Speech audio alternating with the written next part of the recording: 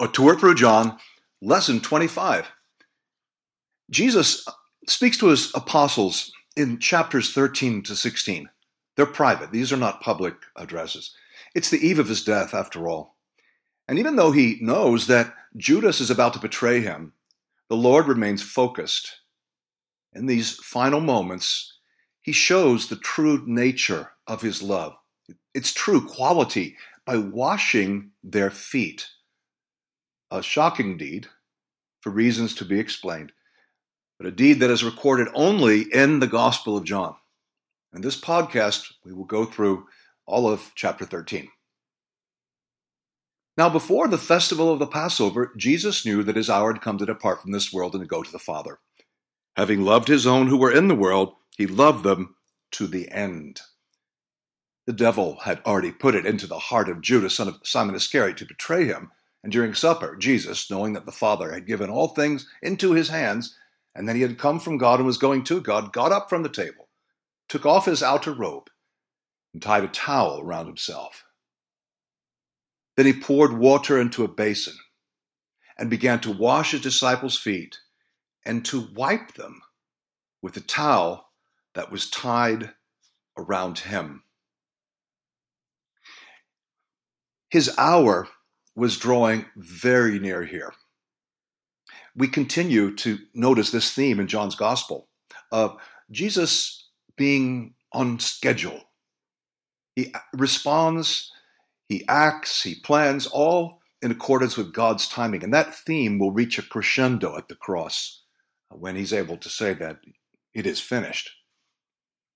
Another thing I noticed in this paragraph is that it's the same verb in the English and in the Greek, the same verb where Jesus washes the disciples' feet as we read in the previous chapter when Mary washed Jesus' feet.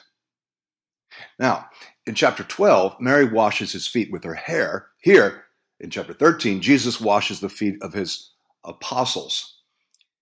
But the verbs are the same, and when you read across them, they're definitely meant to be tied together. The kind of humbling, self-effacing service that Jesus displays here is the same as that of Mary. And I think there's a powerful message in that. He came to Simon Peter, who said to him, "Lord, are you going to wash my feet?" And Jesus answered, "You don't know now what I'm doing, but later you will understand." Peter said to him, "You will never wash my feet." And Jesus answered, "Unless I wash you, you have no share with me." Simon Peter said to him, "Lord, not my feet only, but also my hands and my head."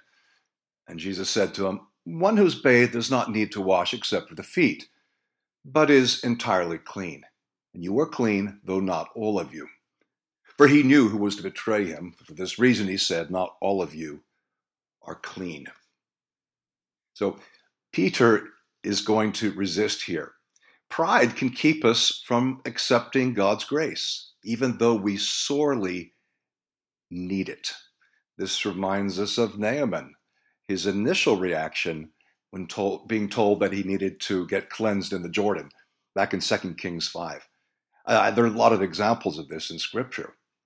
But pride does deprive us of God's grace. And yet without washing, we cannot be right with God. Just a note on foot washing. I know a number of times in these podcasts I'm quoting from the Mishnah or the Talmud, early Jewish writings. Here we read, I'm not going to read, I'm just going to make the point. Foot washing was eventually considered so menial a task that Jewish slaves and children could not be required to do it. In other words, Gentiles were the exception. They could be required to do the task. But even for a slave or a child, at least if that slave or child was Jewish, they were exempt. I'm not saying that reflects the first century attitude, but that is the attitude of the first century or sometime soon after. After he had washed their feet, he put on his robe and had returned to the table. He said to them, "Do you know what I've done to you? You call me teacher and Lord, and you are right, for that is what I am. So if I, your Lord and teacher, have washed your feet, so you also ought to wash one another's feet. For I've set you an example, that you also should do as I've done to you. Very truly, I tell you, servants are not greater than their master, nor are messengers greater than the one who sent them. If you know these things, you are blessed if you do them. Oh, there's so much in here. He calls his apostles to imitate him in active love. After all, if he's the master and teacher, is willing to wait on others in humbling ways, how much more should we, his servants, his students, be willing to serve? He calls us to this example, but he also calls us to live up to what we have learned. If you know these things, you're blessed if you do them. And knowledge is a liability if we don't put into practice what we have been taught. Now, ignorance is not pure bliss. Let's not overinterpret this. But when we learn something, God does expect us to put it into practice. I'd like to share with you a poem that a friend wrote and gave me as a gift. This was in Christmas '99, and there's no title. Well, the top line just says untitled. And I'll explain the significance of this in just a moment. But it ties into our passage. It's about this very event, this very night. Okay? Was it from a couch or from heaven he arose that night? Was it to the floor or to the earth he descended that night? Was it with towel or human flesh he wrapped himself that night?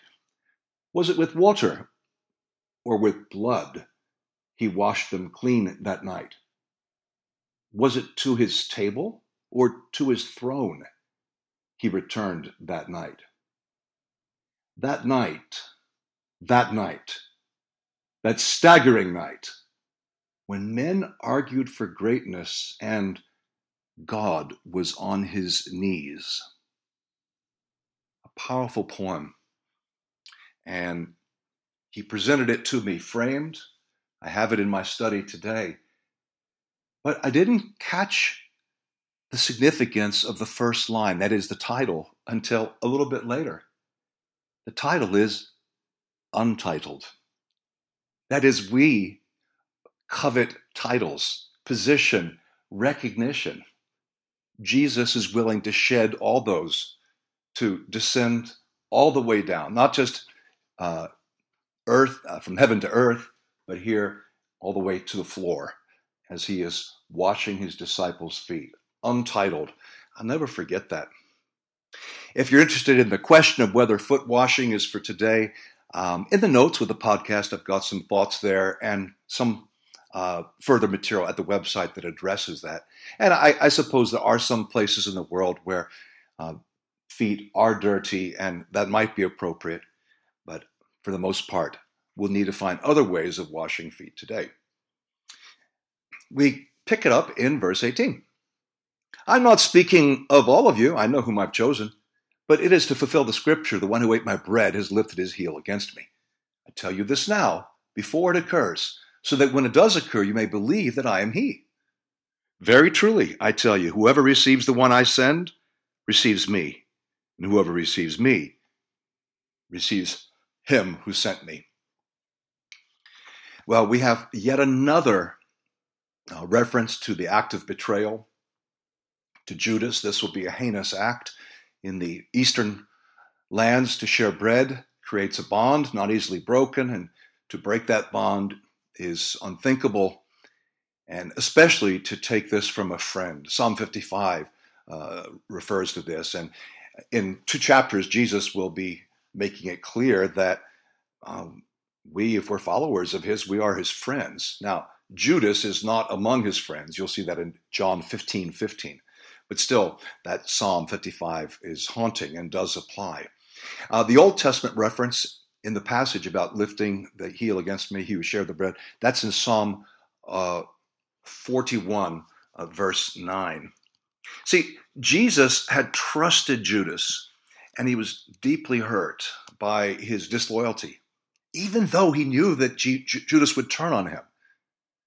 Jesus was able to keep these things separate and to behave with balance and equanimity. It's very hard for us to do that. He knew in advance that Judas would fall away. But in the Bible, divine foreknowledge doesn't mean we don't have free will. Of course, God knows what we're going to do because he has all knowledge. He knows the future. In our perspective, the future is in the process of being determined. But God is able to see to the very end. This in no way diminishes our responsibility or our free will, because there are many possible futures that we could have determined through our actions. And then Jesus makes the point that how we treat him is how we respond to God. Thus, in betraying Christ, Judas was rejecting the Father. But how we treat those whom Jesus sends shows how they're treating Jesus, and thus how they're treating God. So this is all important stuff. And it's not just respect as in a culture of shame and honor. It's respect for God's authority, his approval, instead of that of society and family. So it's quite a transformation of the way people would have been thinking. Verse 21, after saying this, Jesus was troubled in spirit, and he declared, very truly I tell you, one of you will betray me. The disciples looked at one another, uncertain of whom he was speaking. One of his disciples, the one whom Jesus loved, was reclining next to him. Simon Peter therefore motioned to him to ask Jesus of whom he was speaking. So while reclining next to Jesus, he asked him, Lord, who is it? Jesus answered, it's the one to whom I give this piece of bread when I have dipped it in the dish. So when he had dipped the piece of bread, he gave it to Judas, son of Simon Iscariot. After he received the piece of bread, Satan entered into him. Jesus said to him, do quickly what you're going to do. Now, no one at the table knew why he had said this to him. Some thought that because Judas had the common purse, Jesus was telling them, buy what we need for the festival, or that he should give something to the poor. So after the piece of bread, he immediately went out, and it was night. Oh, there's so much here. Satan enters Judas. It was night. The meal, the references to betrayal.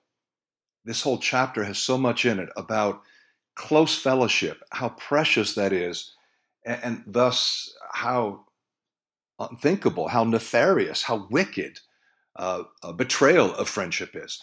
Jesus is deeply troubled in his spirit. But as is often pointed out, disciples have no idea which of the 12 he's referring to when he says he's going to be betrayed. And that is truly amazing. And not only that, but none of them really understands Jesus' conversation with Judas, except the disciple Jesus loved. And when Judas took the morsel, we read that Satan entered him. It seems this was the point of no return. Judas crossed the line. Up to here, true repentance may still have been possible, but no more. Jesus calls him to a quick decision. And I think that's important. So many things have to go right this night. He doesn't want to take chances with God's timing and God's will. And did you notice the last three words of the paragraph, and it was night, or 4 words, it was night. Despite the brightness of the full moon of Passover. I mean, this is a night that was filled with light, moonlight. It's a full moon, but yet it is so dark. Again, those paired contrasts that we see in John.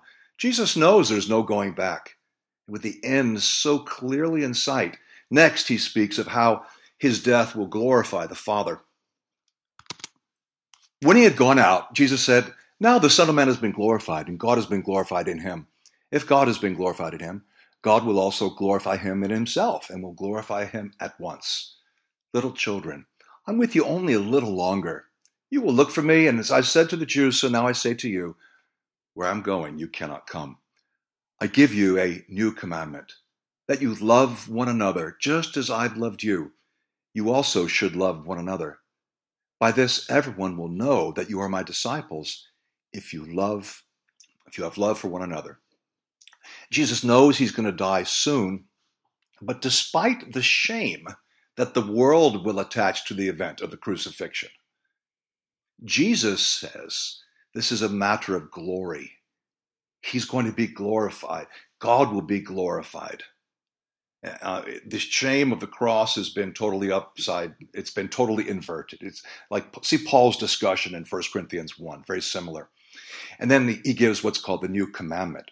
It's set again in the context of Jesus' departure, that is his death, and also in the context of the washing of the feet of the disciples. So in case there's anything, you can't get off the hook saying, well, I kind of love others in general. No, this is concrete. This is nitty gritty. This is get down, wrap the towel around your waist, and get busy washing those feet. Verse 34 is the second of the three passages in John that specifically say the word disciple and then explain what that is. And as I've suggested earlier, it's a great discipleship study. John 8, John 13, John 15. The Lord keeps the focus on relationships, the importance of love, as he's been doing all along, because that's what keeps people faithful. It's not just adherence to doctrines or being with people who hold opinions strongly.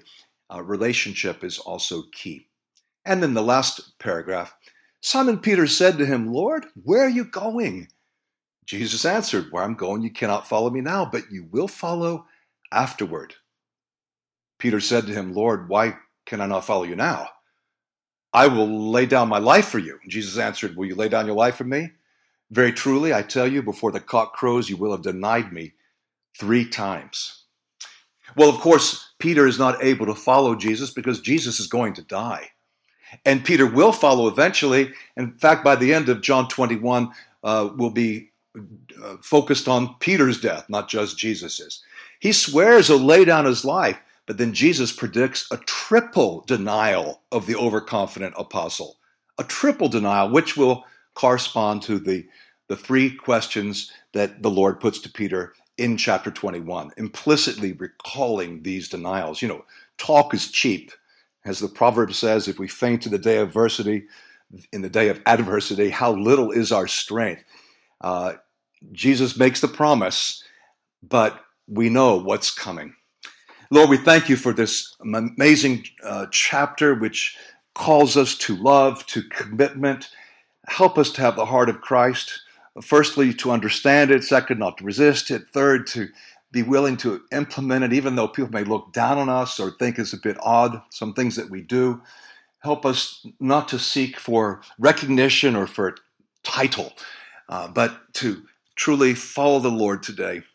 So happy for your word, so happy for Jesus' example. And as we continue to study what happened on the eve of his death, help us be open to all truth that you want us to see. We pray in your Son. Amen.